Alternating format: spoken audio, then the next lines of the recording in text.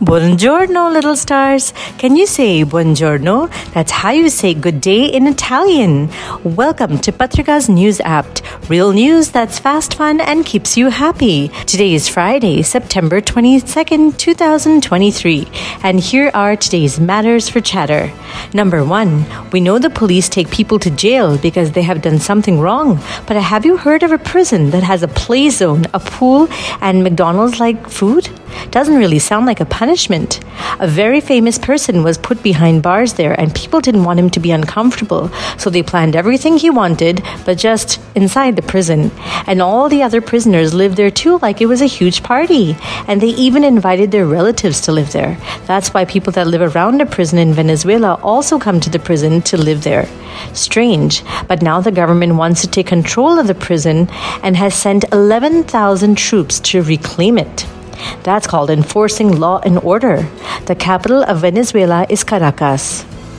Number 2, parts of an ancient Roman city have been underwater for about 500 to 600 years. It was called Baiae and was like the Disneyland of ancient Rome. Everyone would go there for the holidays, but underground volcanic activity submerged the city by 4 to 6 meters. That's about 1 to 2 floors of a building going underwater. While it was found by oceanographers many years ago, efforts are being made to conserve it so people can enjoy it in the future too. Bioerosion, or when underwater organisms attack the artifacts, is one big concern. If the mosaics and walls are covered in sand, it helps in preserving it for a longer period of time, but exposure to water and organisms accelerates the destruction process. Maybe we can go on holidays to underwater Baiae and see the magnificent flooring and statues that the Romans made so long ago. Right now, scuba divers are going, but maybe later we can take glass-bottom boats or smaller tanks. Number 3, China has overtaken Japan and Germany to be the number 1 car exporter in the world. This is especially because of electronic vehicles made by China for companies like MG, Tesla, and BYD.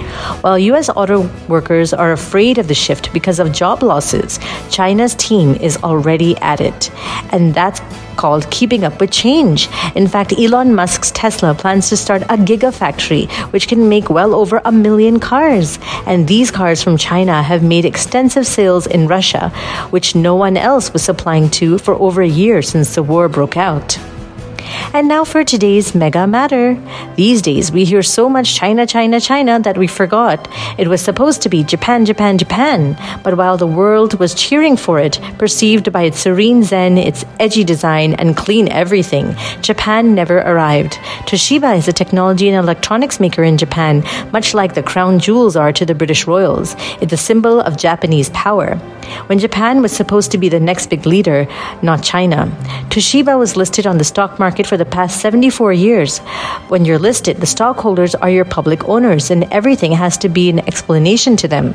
But now, Japan and Toshiba are in trouble because the government wanted to still show that Toshiba was stable and not in trouble. It told investors that they had made lots of profit. It also allowed Toshiba to not pay back money. And then finally, when Toshiba sold its very popular chips unit, it really created problems.